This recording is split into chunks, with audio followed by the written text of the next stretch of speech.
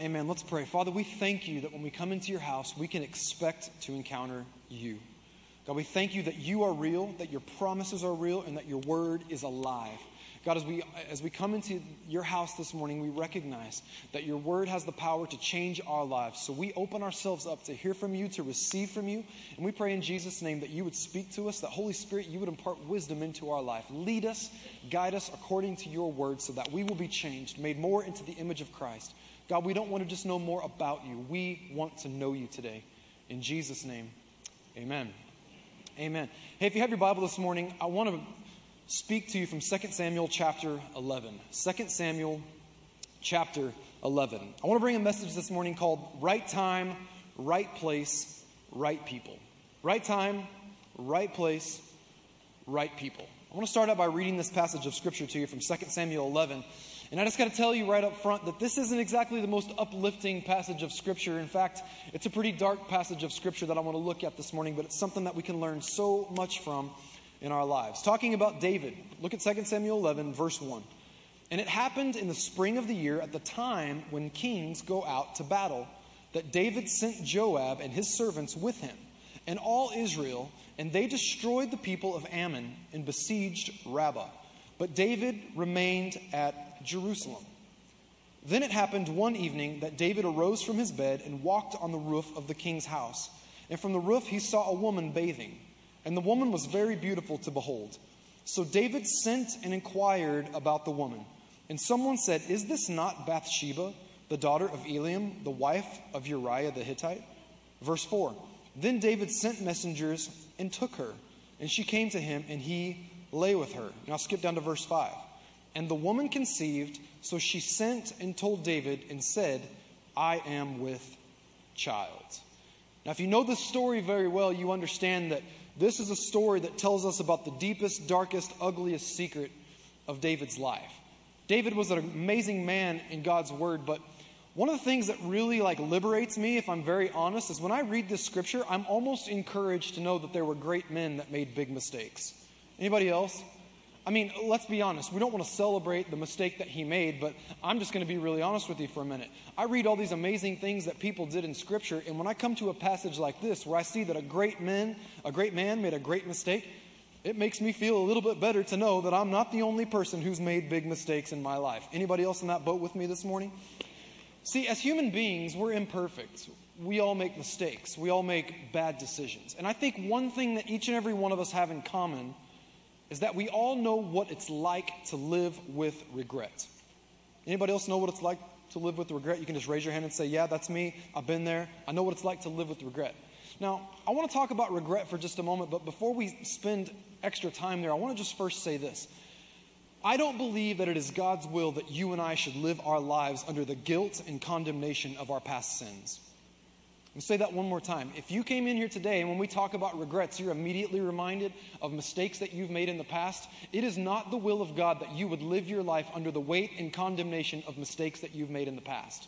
Our God is gracious, our God is merciful, and our God is a God who forgives. So this morning, if you are in Christ, the good news is we can let go of the guilt and the weight of the past mistakes, and we can move on. We don't have to live under condemnation. Is anybody grateful for that this morning? It's okay to help me out this morning. Is anybody grateful that God has forgiven you this morning? In fact, this is what Scripture says about it. Scripture says that God forgives your sins, casts your sins into the sea of forgetfulness to remember them no more. That is some seriously good news today. That is some seriously good news. And not only that, Scripture says that God casts our sins so far from us as far as the east is from the west. And what we need to understand is that if our pursuit of God is continually taking our lives in one direction, then as we walk in that direction, our sins are being cast away from us in the exact opposite direction. That's how much God has done for us through what Jesus did on the cross. I'm so incredibly grateful that God has forgiven me. And the ability that God has to forget my past mistakes and forgive me, that's insane. It's unfathomable to think that God could just forget about the mistakes that I've made. Because here's the thing. While God might have forgotten about my past mistakes, I can still remember them. Anybody else, you can still look back, and even though you know you're forgiven, I can still remember the things that I've done. Isn't it interesting that God forgives and forgets, but still leaves us with the ability to remember our past mistakes? I don't think God does that to punish us. Let me tell you why I believe, and this is just me speaking for me, I believe God gives us the ability to hold on to and remember the mistakes that we've made so that next time we find ourselves at a crossroads and in that situation, we won't make the same bad decision twice. Because God wants us to learn from our mistakes. He wants us to learn from our past, right? But here's the thing. Every single regret that we ever have in our life is always the product of a past mistake. We look back at the things that we've done and we say, man, I wish I hadn't been there. I wish I hadn't done that. I wish I hadn't said this. I wish I hadn't said that. I wish I hadn't made that choice. I wish I hadn't made that decision. I wish I'd never entered into that partnership. I wish I'd never entered into that relationship. We make some sort of mistake that leads to regret. And I think that there are two very common kinds of mistakes that we make that lead to regret. I think the first one is the honest mistake.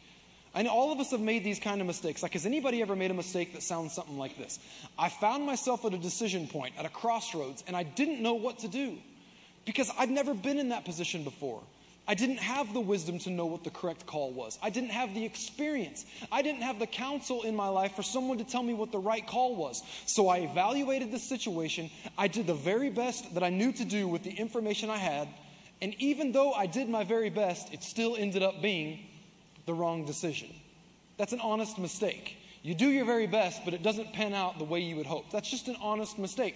There are mistakes that we make in our life that are simply honest mistakes. We did our best, but we didn't have enough knowledge. We didn't have enough wisdom. We didn't have enough experience to know that we were actually, in fact, making the wrong decision. Now, sometimes we can make an honest mistake, and it still has very, very heavy consequences. But the worst kind of mistake, I think, is the second kind of mistake. The second kind of mistake is when we know what the right thing to do is, but we choose to do the wrong thing anyway. Anybody ever made a mistake like that?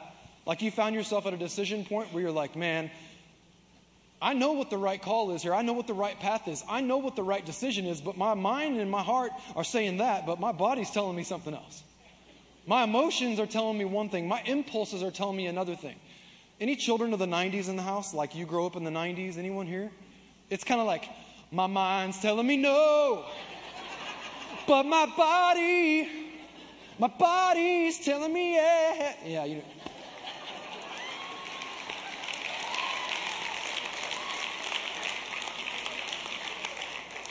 Some of you are like, that white guy just tried to sing like R. Kelly right now. But we've all faced decisions where we knew what the right thing to do was, yet we chose to do the wrong thing because the wrong thing made a better impression on our senses, on our impulses, on our emotions. And even though we knew what the right course of action was, we chose to do the wrong thing. And there's always a terrible repercussion and consequence that comes along with doing the wrong thing when you knew what the right thing to do was. That's the kind of mistake that David made in 2 Samuel chapter 11. Now, I want to dive a little bit further into this passage of Scripture, but I think it's really important that we just review a couple of things real quick, okay? You might be newer to church, you might be newer to Scripture, you might not know the story of David very well, but here's what you need to know.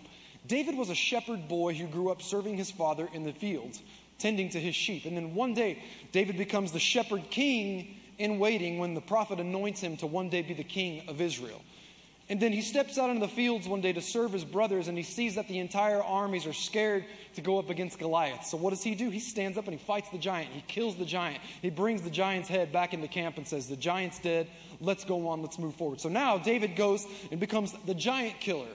He finds favor in Israel, and then soon he becomes the king over Israel. But not just a king, a conquering king in Israel. This guy is so victorious in battle that the people of Israel sing songs about his victories. They say Saul killed thousands, but David has killed his tens of thousands. He's the mightiest warrior we've ever had. And oh, by the way, if all of that wasn't enough, David was also the psalmist throughout the course of his life. This is the guy that told us what it was like to write hymns to God, sing songs to God. He was the original writer of worship songs that taught us how to worship God in song. This was David, the amazing man of God who both the Old Testament and the New Testament confirm was a man after God's own heart. A man after God's own heart. But right here in 2 Samuel 11, that doesn't sound much like the man after God's own heart. See, I think each and every one of us, we would sign up to have David's resume. We would sign up to have David's reputation, but none of us would want our deepest, darkest sins ever brought out into the light of day because of the embarrassment that would come along with it. But yet each of us know, hey, I've been some places, I've done some things. There's times when I didn't make the right choice. There was times when I didn't make the right call.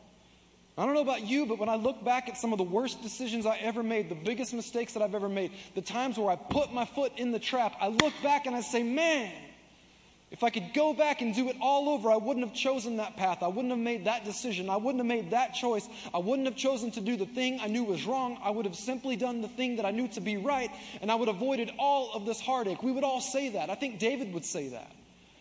But I think more specifically that if David was here with us today and we could just ask him, David, the man after God's own heart, the man who did so many shining achievements for God, how is it that you fell into this trap? I don't even think that David would say, I just made the wrong decision.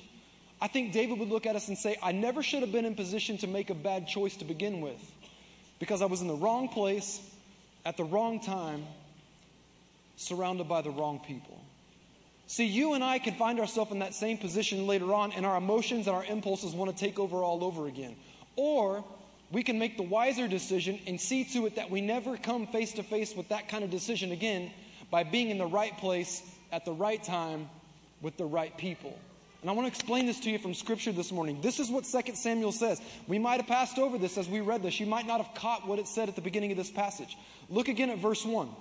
It happened in the spring of the year, at the time when kings go out to battle. Who was the king? David. Everybody with me? David was the king. At a time when kings go out to battle, and it says later on in verse 1, but David remained at Jerusalem. But David remained at Jerusalem. I think David would say today, I should have never found myself in a position to make the wrong choice. Instead, I was simply in the wrong place at the wrong time, surrounded by the wrong people. I want to talk about those three things this morning. I want to talk to you about time, place, and people. Times, places, and people. And how it is that we can find ourselves in the right place, in the right time, surrounded by the right people. Let's talk, number one, about that first thing. Let's talk a little bit about time. I think if we want to look at this passage of Scripture in proper context, then we don't necessarily want to just talk about time. What we really want to talk about is seasons.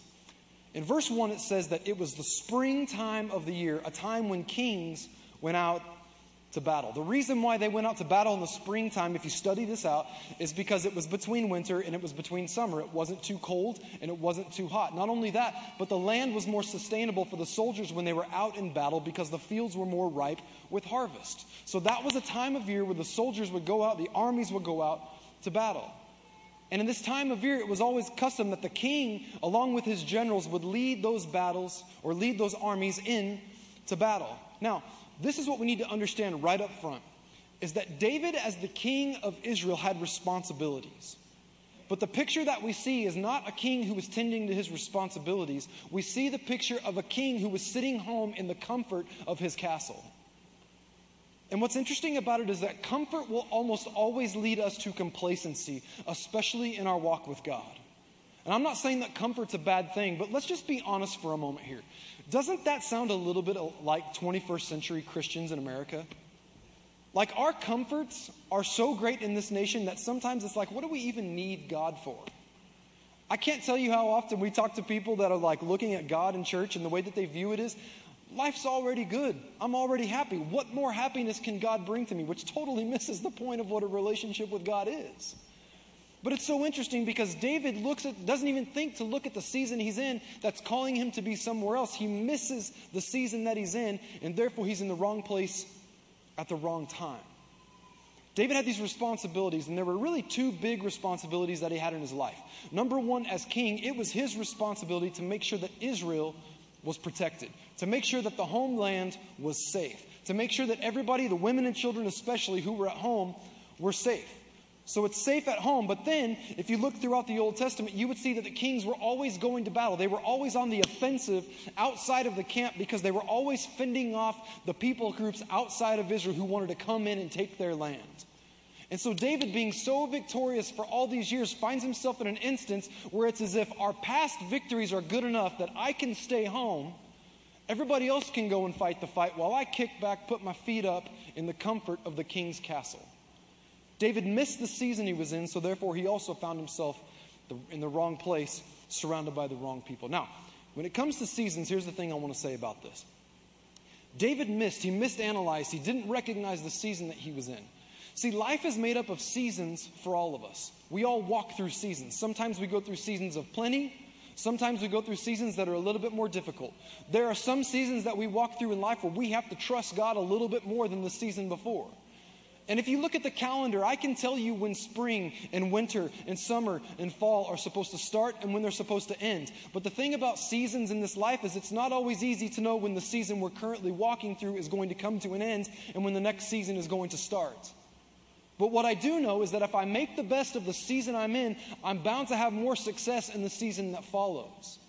And David missed it when it came to recognizing the season that he was living in. Instead of being out vigilantly, offensively going out and attacking the people groups around that wanted to seize his land, he found himself sitting back, putting himself in a bad situation where he could easily step into a trap.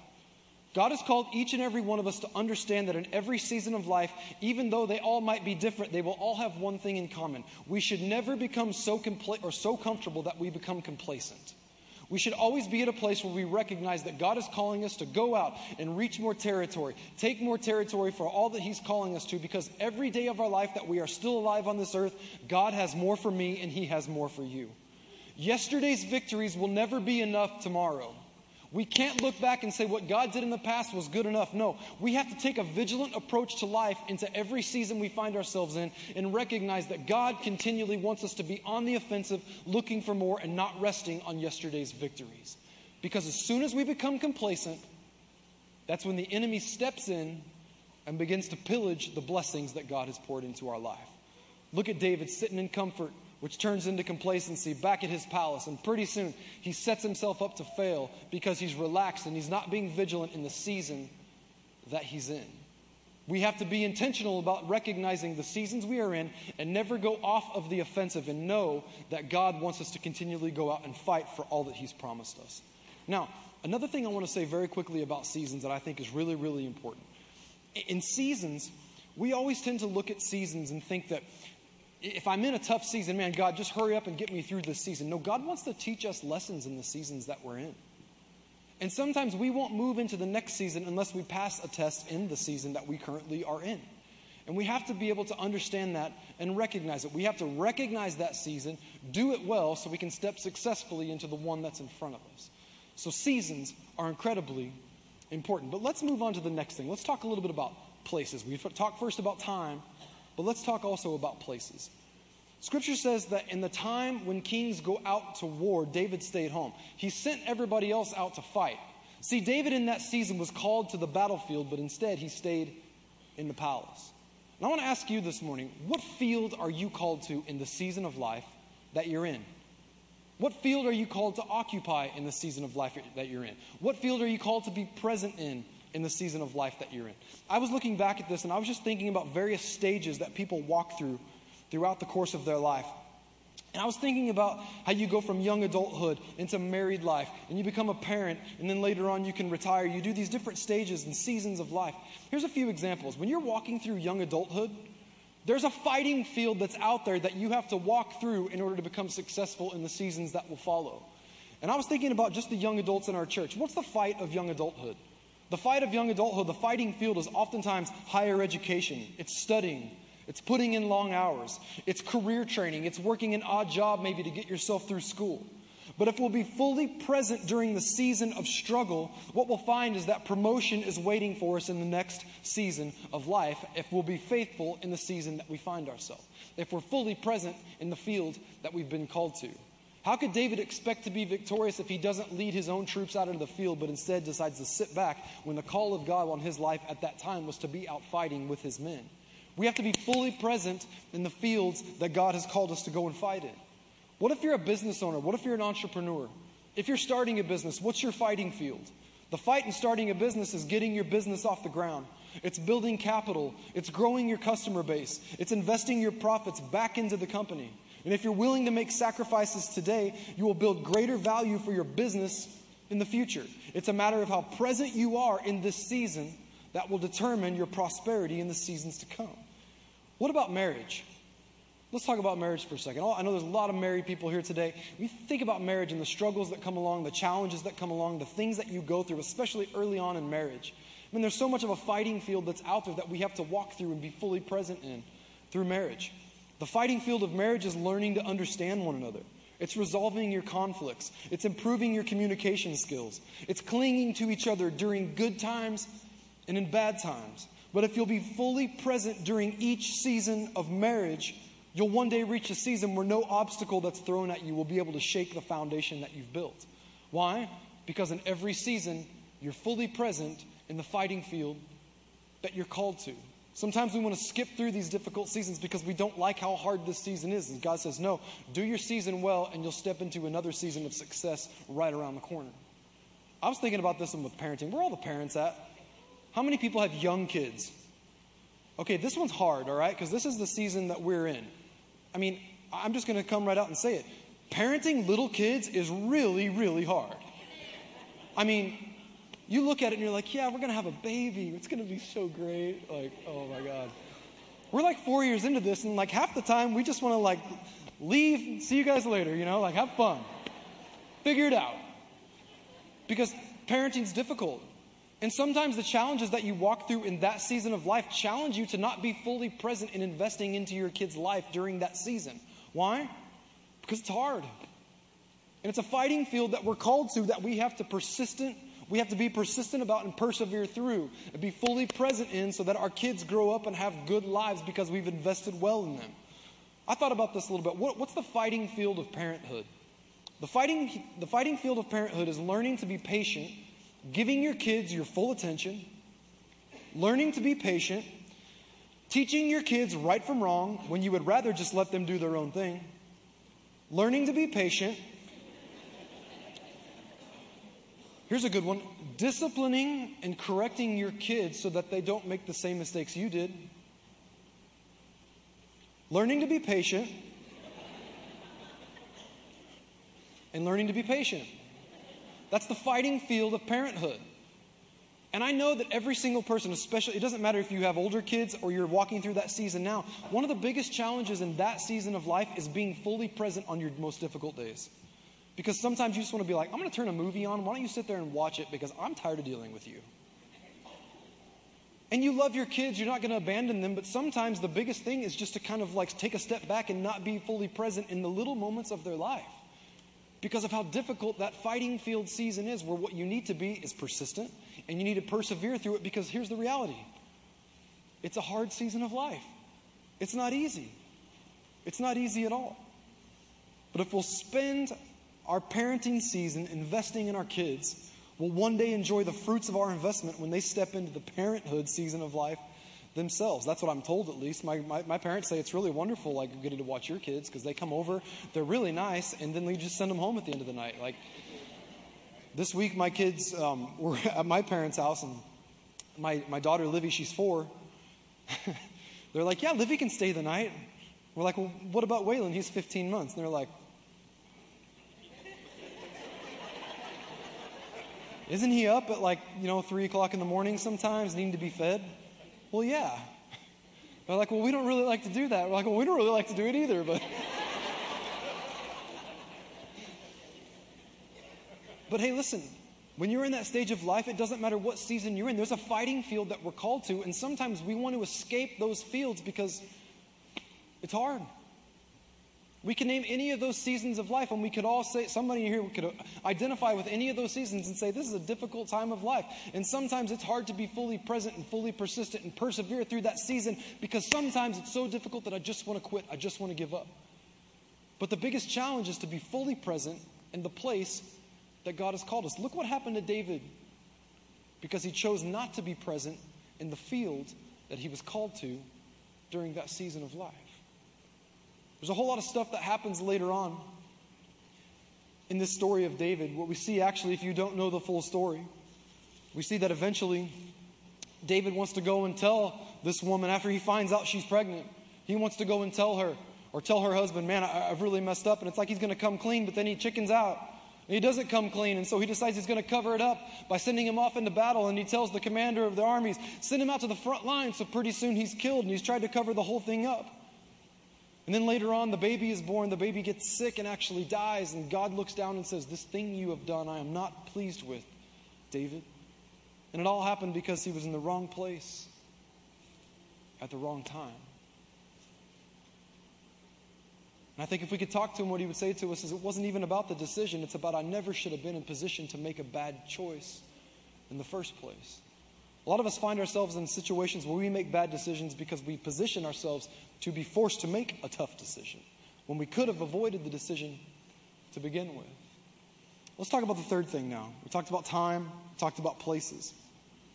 But what about people? What about people? When you look at the story of David, it's so amazing how as the king, the guy who had all this authority, he looks down, he's already in a place he shouldn't be, in a time that he shouldn't be there. He looks down and he casts his eyes upon this woman. And suddenly something starts to rise up on the inside of him, and he's starting to become attracted to this woman. And he sends his messengers down to get this woman and bring her to him. And what's really interesting about that is that I look at this and I think to myself, did David have anybody in his life at that moment in time who could have possibly looked at him and said, David, are you sure you want to do this? Are you sure this is a good decision? Have you weighed the repercussions of this decision? Have you thought about what might happen after you make this choice? What if she were to get pregnant? What if her husband were to find out? Not only that, what would everybody else in your army say if they found out that you had gotten another man's wife pregnant? They might not trust you anymore because they might think that you might try to go after their wives too. And oh, by the way, those men who are out on the battlefield are in the place that you were supposed to be all along. Did David have anybody in his life that could have said, have you weighed the consequences of this choice? Have you thought about what might happen? David, are you sure you want to do this? See, I think David was surrounded by yes people because he was the king. When he told them to jump, they just simply said, how high, king? I think David would look back at it now and say, man, the wisest thing I could have done wouldn't even be to have made a better decision. The wisest thing I could have done was to have surrounded myself with a few advisors who had been some places and done some things who could look at me and say, you don't want to do this, David. This is a bad decision, David. Don't put yourself in this spot, David. There could be terrible consequences and repercussions if you do this, David. But instead, he had nobody there to say those things to him. I want to ask you a question this morning. How many people do you have in your life that can say no to you? When you think about endeavors, when you think about ideas, when you think about things that you want to set out and do you have people in your life who have wisdom, who have experience, who have knowledge, who can give you sound counsel and look at you and say, I don't think you've thought about this from every single angle, and if I was advising you based upon my experience, I would advise you not to do this. Do you have people in your life that can say no to you? In fact, let's talk about three things really fast at the end of this, okay? I think there are three kinds of friends that each and every one of us need in our life. Number one, I think we all need someone in our life that can say no to us. Some of you are like, I have a spouse that does that, and like, maybe you should start listening to them. Or how about this, guys? Maybe you should start listening to your wife when she says no. Maybe she's got a point. Maybe she's got some wisdom. Maybe she's got some experience in that area that you don't have. If she keeps saying no and you keep saying yes and you continue to have conflict, maybe it's time you listen to what she says for once. All the ladies said amen. See, we all need people in our life that can say no to us. But you know what I think? I think the opposite is true. When it comes to faith things, when it comes to the things of God, we all need people in our life that can say yes to us also. Because when seasons get difficult and we find ourselves having a hard time being fully present in difficult seasons, you know what we often do? We often want to quit. We often want to give up. We often want to say no. But we all need people in our life that can speak wisdom and faith into our life and say, don't give up. Hold on. God has made you promises. Listen, this endeavor that you've set out on, man, God has had his hands all over that. And right now, it might not feel like it's turning out the way you thought it would. But if you don't give up, you're going to step into a season of harvest time if you don't lose heart and if you don't give up hope. We all need yes people in our life also that their yes is the yes of God. It's the word of God. It's those words of encouragement. It's their counsel. It's their guidance. It's their judgment that speaks life into our situation. And when we want to give up and when we want to say no, they look at us and say, no, don't give up. Come on, keep going. Keep going. Be present. Be persistent. Persevere through the tough seasons, because if you get through this and you do this season well, you're going to step into a season of blessing like you've never ever known before. We need yes people in our lives as well. But then finally, the third kind of friend I think we all need I think we all need friends. We all need people in our lives that we can impart our experiences to, that we can impart our wisdom, if you want to call it that, our knowledge of the mistakes that we've made, of the good decisions, the bad decisions, the places that we've been. We all need people in our lives that we can look back and say, yeah, the thing you're walking through right now, I've been there. And let me tell you what I did. Here's where I got it wrong. Here's where I got it right. Here's where I got good counsel. Here's where I got bad counsel. Here's what the Word of God says about this decision that you're facing. Because God doesn't want us just to be reservoirs of things. He also wants to be able to get things through us because He's called us to reach other people as well. We all need those three kinds of friends in our life. We need friends that will say no. We need friends that will say yes. And we need friends that we can impart our wisdom and our experience and our knowledge to because of places that we've been. You know, in closing this morning, today, with us having our Connect Group Expo and all that stuff, I thought real long and hard about creating a message that would be about Connect Groups, about fellowship, about being in a relationship with other believers. And I never really settled on anything like that, but I felt like God had put this on my heart. And I've preached a smaller version of this message a long time ago at Man to Man, and I felt like God kind of extended it out and showed me a few other things in this passage. But a couple of weeks ago, I got invited to speak to a group of older men who were retired. And these guys all belong to the same country club, and they said, hey, will you come speak to our men's Bible study, and then afterwards we get to play golf. That was like the bonus of getting to speak to them. Yeah, afterwards we'll take you to play golf. I'm like, I'm in. So anyway, I got there, and I was speaking to these guys, and I didn't realize that every guy in the room was a retired man. I didn't realize that there wasn't going to be anybody in the room that was about my age and my season of life. And I'll tell you what, it's a humbling thing to stand before people that have been places you haven't been and try to speak to them. I stood there that day, and these guys were some of the most kind, encouraging men that I've ever met. They were so kind to me. And I brought a word to them kind of from this passage of Scripture that I really thought was in season for them. But I got done speaking to them, and as I talked to these guys one by one, I just found myself so humbled because I sat there and I thought, this is a group of men who are retired that at this stage in their life are getting to live the kind of life they wanted because years ago, in the more difficult seasons of life, they persevered, they were persistent, they made the tough choices so that later on in life they could reap all the fruits and the rewards of those tough choices that they made a long time ago. I sat there and I thought, man, who am I to speak to these guys? I should be here listening to these guys, asking them questions about how it is that I plan for my future, asking them what the right decisions are, what the wrong decisions are, the good steps, the bad steps, the good paths, the wrong paths. How is it that I can learn from you guys, not me teaching you guys and telling you guys? These guys were so kind to me, and they were so humble and so gracious. And I got to thinking about how important it is that we are surrounding ourselves with God's people in all areas of our life. One of the saddest things that we hear all the time here in our church, and it's not just in our church, it's in every church. We hear stories all the time of people in our church that go through incredibly difficult seasons. They go through tragedies. They go through physical problems. People have hospital stays. They go through stuff in their families, stuff in their relationships, stuff in their marriages. And they go through these things that are these long, drawn-out processes. When it's all over, they come back to church and tell us about it. And we're like, I had no idea that you were going through all that.